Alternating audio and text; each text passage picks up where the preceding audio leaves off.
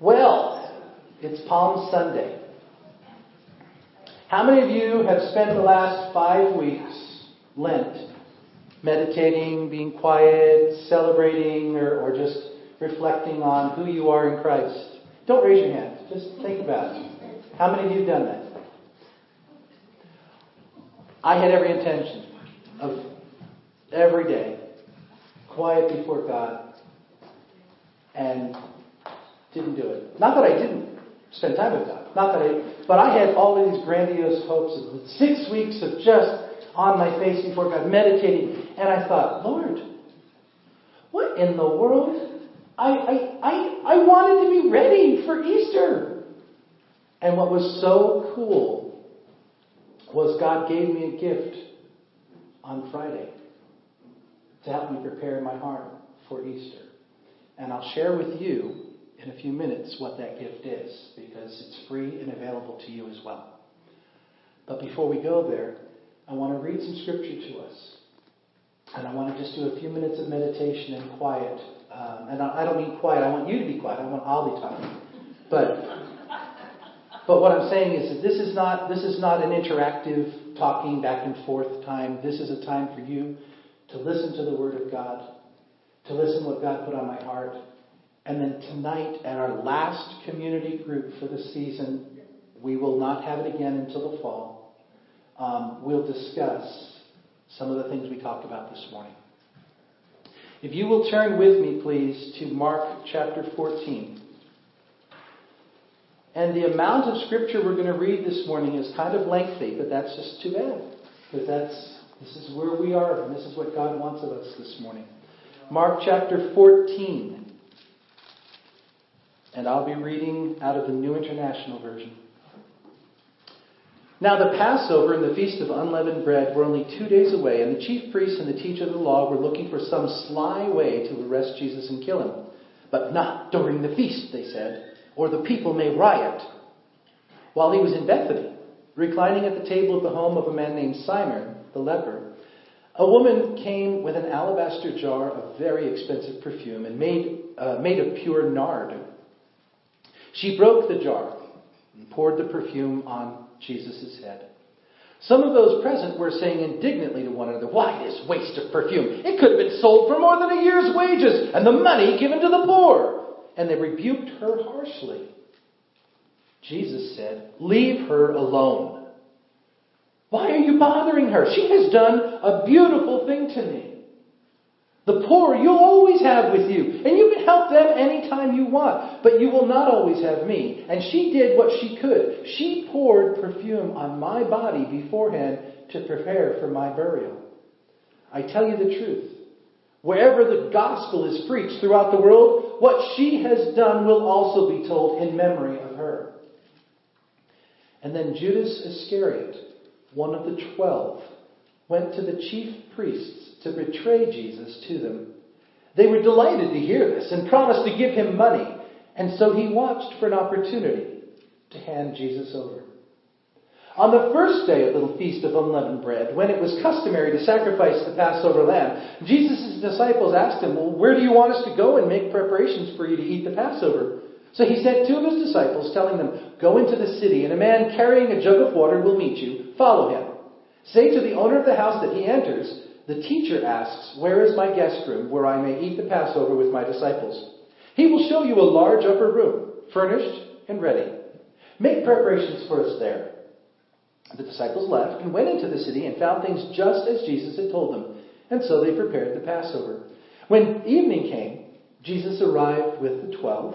And while they were reclining at the table eating, he said, "I tell you the truth. One of you will betray me.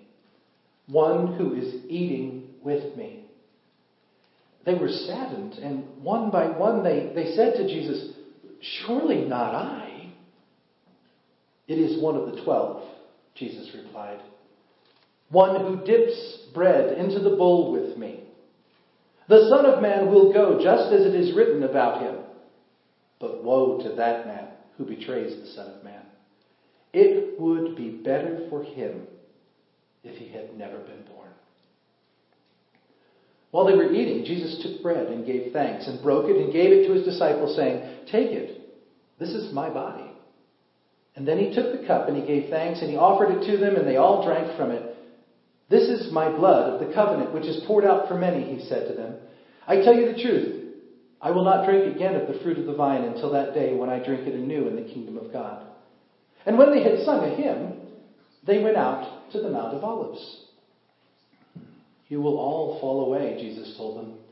"For it is written, I will strike the shepherd and the sheep will be scattered. But after I have risen, I will go ahead of you into Galilee." Peter declared, "Even if all fall away, I'll not." "I tell you the truth," Jesus answered. "Today, yes, even tonight, before the rooster crows twice, you yourself will disown me 3 times. But Peter insisted emphatically, "Even if I have to die with you, I'll never disown you." And all the others said the same. They went to a place called Gethsemane, and Jesus said to his disciples, "Sit here while I pray." He took Peter and James and John along with him, and he began to be deeply distressed and troubled. "My soul is overwhelmed with sorrow, to the point of death," he said to them. "Stay here and keep watch." And the words "keep watch" means spend the night with me in prayer. That's what it means. Stay here and keep watch. Going a little farther, he fell to the ground and he prayed that if possible the hour might pass from him. "Abba, Father," he said, "everything is possible for you. Take this cup from me. Yet not what I will, but what you will." And then he returned to his disciples and he found them sleeping. "Simon," he said to Peter, "are you asleep? Could you not keep watch for 1 hour? Watch and pray so that you'll not fall into temptation. The spirit is willing, but the body is weak." And once more he went away and prayed the same thing. And when he came back, he again found them sleeping because their eyes were heavy. They didn't know what to say to him. Returning a 3rd time, he said to them, "Are you still sleeping and resting? Enough. The hour has come. Look, the Son of Man is betrayed into the hands of sinners. Rise, let's go. Here comes my betrayer." Just as he was speaking, Judas, one of the 12, appeared. And with him was a crowd armed with swords and clubs, sent from the chief priests, the teachers of the law, and the elders. And now the betrayer had arranged a signal with them. "The one I kiss is the man. Arrest him and lead him away under guard." And going at once to Jesus, Judas said, "Rabbi," and kissed him. The men seized Jesus and arrested him. And then one of those standing near drew his sword and struck the servant of the high priest, cutting off his ear. "Am I leading a rebellion," said Jesus, "that you have come out with swords and clubs to capture me? Every day I was with you, teaching in the temple courts. You didn't arrest me then, but the scriptures must be fulfilled." And then everyone deserted him and fled. A young man wearing nothing but a linen garment was following Jesus. And when they seized him, he fled naked, leaving his garment behind. And a side note here. Scholars believe that this young man who was wearing nothing but a linen garment was John Mark, the man who wrote this gospel. He would have been the only one who would have known, because everyone else had already left. In addition to that, why would he be out walking the streets in nothing but a linen garment? Because if he was laying in his bed at night and heard Jesus' disciples leave after their lengthy Passover ceremony, he wanted to follow them, so he was following at a distance. He was off standing in the wooded area as all of this was going on, and all of a sudden somebody notices him, and he tries to run, and they grab him by the only piece of clothing he's got, which is just a linen wrap around him. And he runs off naked back to his house. This, they tell us, and I'm sorry to break the story, but they tell us that this is an understanding for us of how desperate everyone was to not be caught, to run away from the trouble that was going right there. They took Jesus to the high priest, and all the chief priests and elders and teachers of the law came together, and Peter followed him at a distance, right into the courtyard of the high priest, and there he sat with the guards and warmed himself at the fire. The chief priests and the whole Sanhedrin were looking for evidence against Jesus so they could put him to death, but they didn't find any. Many testified falsely against him, but their statements would not agree. And then some stood up and gave his false testimony against him. "We heard him say, 'I'll destroy this man-made temple in 3 days and build another, not made by man.' Yet even their testimony didn't agree. Then the high priest stood up before them and he asked Jesus, "Are you not going to answer? What is this testimony that these men are bringing against you?" But Jesus remained silent and gave no answer. Again, the high priest asked him, "Are you the Christ, the Son of the Blessed One?" "I am," said Jesus. "And you will see the Son of Man sitting at the right hand of the Mighty One and coming on the clouds of heaven." The high priest tore his clothes. "Why do we need any more witnesses?" he asked. "You have heard the blasphemy. What do you think?" And they all condemned him as worthy of death. Then some began to spit at him, and they blindfolded him and struck him with their fists, and they said, "Prophesy!" And the guards took him and beat him. While Peter was below in the courtyard, one of the servant girls of the high priest came by, and when she saw Peter warming himself, she looked closely at him. "You also were with that Nazarene Jesus," she said. But he denied it. I don't know understand what you're talking about," he said, and he went out into the entryway. When the servant girl saw him there, she said to those standing around, "This fellow is one of them." And again he denied it.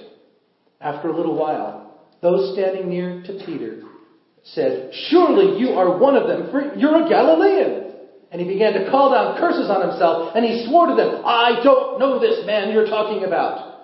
And immediately the rooster crowed the second time. Then Peter remembered the word Jesus had spoken to him. "Before the rooster crows twice, you will disown me 3 times. And Peter broke down and wept. Very early in the morning, the chief priests and the elders and the teachers of the law and the whole Sanhedrin reached a decision, and they bound Jesus and led him away and handed him over to Pilate. "Are you the king of the Jews?" asked Pilate. "Yes, it is as you say," Jesus replied. The chief priests accused him of many things. So again, Pilate asked him, "Aren't you going to answer? See how many things they're accusing you of?" But Jesus still made no reply, and Pilate was amazed. Now, it was the custom at the feast to release a prisoner from whom the people requested. A man named Barabbas was in prison with the insurrectionists who had committed murder in the uprising. The crowd came up and asked Pilate to do for them what he usually did. "Well, do you want me to release to you the king of the Jews?" asked Pilate, knowing it was out of envy that the chief priests had handed Jesus over to him. But the chief priests stirred up the crowd to have Pilate release Barabbas instead. "Well, what shall I do then with the one you call the king of the Jews?" Pilate asked them. "Crucify him!" they shouted. "Why? What crime has he committed?" asked Pilate. But they shouted all the louder, "Crucify him!" Wanting to satisfy the crowd, Pilate released Barabbas to them. He had Jesus flogged and handed him over to be crucified. The soldiers led Jesus away into the palace, that is, the praetorium, and called together the whole company of soldiers. They put a purple robe on him, they twisted together a crown of thorns, and they set it on him, and they began to call out to him, "Hail, King of the Jews!" And again they struck him on the head with a staff, and they spit on him. And falling on their knees, they paid homage to him. And when they mocked him, they took off the purple robe and put back on his own clothes, and then they led him out to crucify him. A certain man from Cyrene, Simon, the father of Alexander and Rufus, was passing by on his way in from the country, and they forced Simon to carry the cross. They brought Jesus to the place called Golgotha, which means the place of the skull, and then they offered him wine mixed with myrrh, but he did not take it. And they crucified him. Dividing up his clothes, they cast lots to see what each would get. It was the 3rd hour when they crucified him. The written notice of the charge against him read, "The King of the Jews." They crucified 2 robbers with him, one on his right, one on his left. And those who passed by hurled insults and shaking their heads and saying, "So, you are going to destroy the temple and build it in 3 days? Come down from the cross and save yourself." In the same way, the chief priests and the teachers of the law mocked him among themselves. "He saved others," they said. "He can't save himself. Let this Christ, this King of Israel, come down now from the cross, that we may see and believe." Those crucified with him also heaped insults on him. At the 6th hour, darkness came over the whole land until the 9th hour. And at the 9th hour, Jesus cried out in a loud voice, "Eloi, Eloi, lama sabachthani," which means, my God, why have you forsaken me?" And when some of those standing near heard this, they said, "Listen, he's calling Elijah." And one man ran and filled a sponge with wine vinegar and put it on a stick and offered it to Jesus to drink. "Now leave him alone. Let's see if Elijah comes to take him down," he said. And with a loud cry, Jesus breathed his last. The curtain of the temple was torn in two from top to bottom, and when the centurion who stood there in front of Jesus heard the cry and saw how he died, he said, "Surely this man was the Son of God." Some women were watching from a distance. Among them were Mary Magdalene, Mary the mother of James, the younger, and Joseph and Salome. In Galilee, these women had followed him and had cared for his needs, and many other women had come up with him to Jerusalem, who were also there.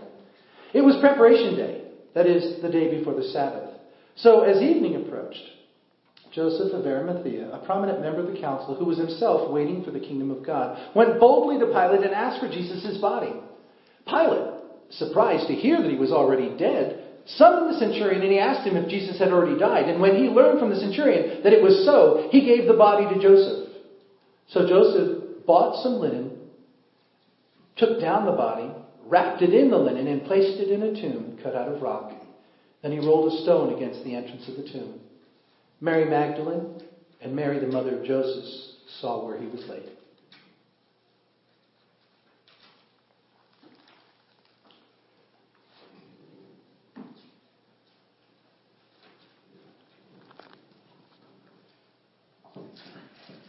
Hosanna! Hosanna! Blessed is he who comes in the name of the Lord!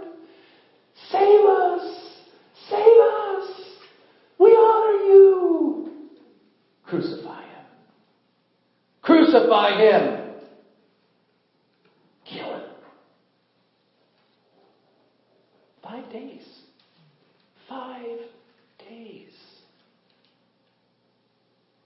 I'll not leave you. I don't care who else departs. I will stay firm, Jesus. I love you. I'm your servant. I've committed my life forever. Until the little girl looks at me cross-eyed.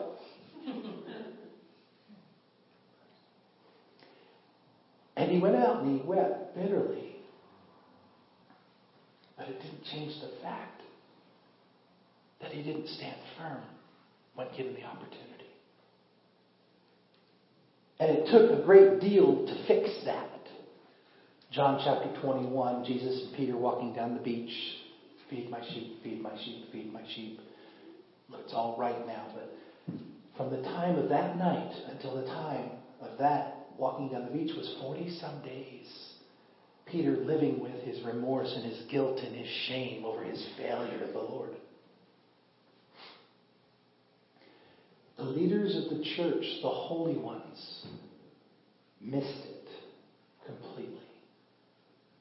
The ones who followed him and gave up everything to be with him for 3 whole years missed it completely. Judas. Can you imagine Jesus saying about you, it would be better had you not ever been born? That's a pretty scathing statement about what your life meant on this earth.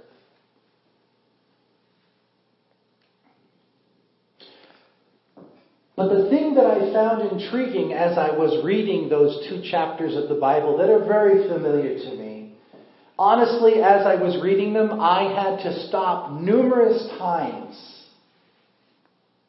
because I kept letting my mind wander. I had things to do. I was busy. Oh my goodness, I've got to get that slide ready for the church service. Oh my word, what are we going to have for dinner tomorrow? Are we inviting people? As I'm trying to read this horrible story about Jesus, as I prepare my heart for this service, I couldn't focus. And after it was all said and done and I was trying to meditate, the Lord said to me, Bob, why don't you go back to chapter 15:24? Just look at about 4 or 5 words at the beginning of chapter 15, verse 24. So I did. I opened up the Bible again and I looked at chapter 15 of Mark, verse 24, and the first 4 words of that verse are, and they crucified him.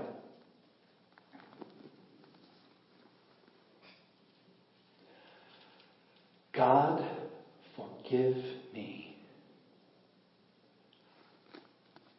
I was so worried about doing my Christian duty of reading your word I was so worried about doing my pastorly duty of preparing my sermon. I was so focused on my stuff that the 4 most important words that were ever written, at least as it applies to my eternal destiny, I just glanced over. And they crucified him. You see, and this is what I was reading all week long. We who have known Jesus for more than a day or two have gotten used to the story. Come on. We hear it. A little child says, "They filled the cup with his blood," and nobody in the room winced. Why? Isn't that gross? Isn't that a disgusting image that a little child should have? How dare you, parents, teach your child about filling a cup with blood? In the world, they think we're sick. But for us, it's a normal and everyday thing. You're the only one in the room. She wins too. Okay. I got 2 out of 40. Anybody else? I think I win. Okay. Reality. The reality. We have this instrument of torture and death as a focal point for worship. How many of you are wearing a chain right now that has one? They're hiding them now. We wear jewelry talking about death. We worship death. But when we read about Jesus' death, it's easy for us to just, and they crucified him. Let's move on. I know the rest of the story. Let's just get to the end of this thing. I want to see the rock open up. I want to see the tomb. But the reality is, this is incredibly important to who you are as a follower of the Lord Jesus Christ. Those 4 words. Now, yes, He is risen is an incredibly powerful, wonderful, glorious thing, and we'll focus on that next week.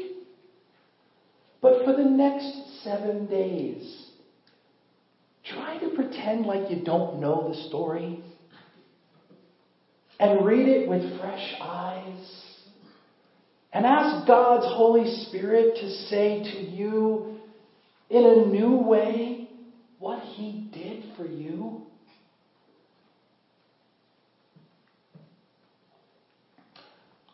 My personal hot button as a human being is fear of rejection. That's something that well, thank God He's healed a lot of it, but it still hurts. But it used to be, I would fall off the deep end and panic. Don't, please don't reject me. And I can remember with my best friend when I was in Bible college, I borrowed a trailer, just a lightweight trailer. I needed to haul some dirt. And I borrowed a pickup truck, I borrowed the trailer, I went and picked up the dirt, and I got into an area that was kind of tight, so I had to back up a little bit, and I jackknifed a little bit with the trailer. But I finally got out, I got back, I loaded off the whole thing, did the garden work that I had to do, and then I returned the truck and the trailer to my friend. And he wasn't home when I did it, so I just backed it up into his driveway up on the side of his property where he kept it, and I just left the truck attached. I didn't want to mess with trying to, level it or anything. Just leave it. He can deal with it later when he gets home. And then that evening when we came over for dinner, I said, Chuck, I didn't disconnect your trailer. I just wanted to leave it there because I wanted to make sure you checked out and make sure everything's okay. So we walked out to his trailer, and he started undoing everything, and he went, "You bent the tongue. You bent the tongue on my trailer. This is a brand new trailer. You're the very first person to ever use it. I spent $700 on this trailer." I felt like a heel. The only time I can think was that when I jackknifed, I must have somehow accidentally done enough pressure on that tongue to mess it up. I was mortified. And what my friend did was he went, never mind, let's just go in the house. We'll finish our meal and just go in the house. And he wouldn't say another word about it. He was trying to give me grace. He was trying to not explode in anger, even though that's what he wanted to do. And he was trying to just give me grace. I spent the rest of that evening on the inside of me screaming, please kill me! Please, please, just do something! Tell me I'm a bad person! Don't treat me with this! Don't treat me this way because I don't deserve it! And see, for me, in the way that I relate with God, when I sin, that's the same feeling that I have with God. Please kill me. Please, I'm not worthy. Please, I can't say forgive me again because every time I say forgive me, it's just I'm going to do it again anyway, God. And I'm so weak and I'm so messed up. Please, God. And it's this sick thing that I can't receive His grace. And part of it is because I've allowed this story to become so commonplace. The thought that every single sin that I ever will commit was taken care of in those 4 words. And they crucified Him. When His blood was shed, when His life ended, and His blood was poured out, my sins were cleansed. Not just the ones that I've done since I've been on this earth, but any sin that I may commit in the future. Completely wiped away. Completely cleansed. Completely made right. I no longer have to fear rejection from God. The answer is always, I forgive you. It's taken care of. Let's go have pizza. Fellowship, that's what I'm worried about right now. I'm not worried about you making it right because I already made it right. Fellowship, that's what I'm about. And so what I'm asking you this week is to be intentional. Spend the next 7 days meditating, reflecting, reading, not studying, reading, allowing the Holy Spirit to speak to you in a fresh and new way about what it means that they crucified Him. Yes, He is risen, and we will celebrate that. But live in the death of Jesus this week. Don't go past the burial. Don't allow yourself. Those folks didn't know what was coming. Live in that. Chew on that. Allow the Spirit of God to talk to you about that. And recognize that act of love and what it means to you. If you need it, I told you at the beginning, I was given a gift, and I am passing it on to you. There is a publishing house called Seedbed. They are a Wesleyan Arminian publishing house. They service the United Methodist Church. They are part of Asbury Theological Seminary. And a book was published called Centurion, the Easter Event from a Roman's Perspective. And it's a free ebook that you can download to your computer, your smartphone, your tablet. And for those who do not have computer access, I have permission to do hard paper copies, 5 of them. I contacted the publisher and got a copyright waiver so that I could publish 5 hard copies. And I already have 4 of them spoken for, so don't come up and ask me. If you have a need for a hard copy as opposed to an electronic copy, talk with me, but I've already got 4 of the 5 already spoken for. But if you would be interested, I'm going to ask Wyatt, would you mind passing these out for me? There is the link at the bottom. Just type that in, and it'll tell you how to access this free electronic book. I've already started using it. It starts today. And it's just it took less than 5 minutes to read the little chapter. And then you just spend time meditating. There's no questions for further thought. It's not a study guide. All it is a meditative, reflective book. But it talks about it in a narrative form from the perspective of someone who didn't understand what was going on. And I would encourage you to get it. Let's pray. And then we will close our time together.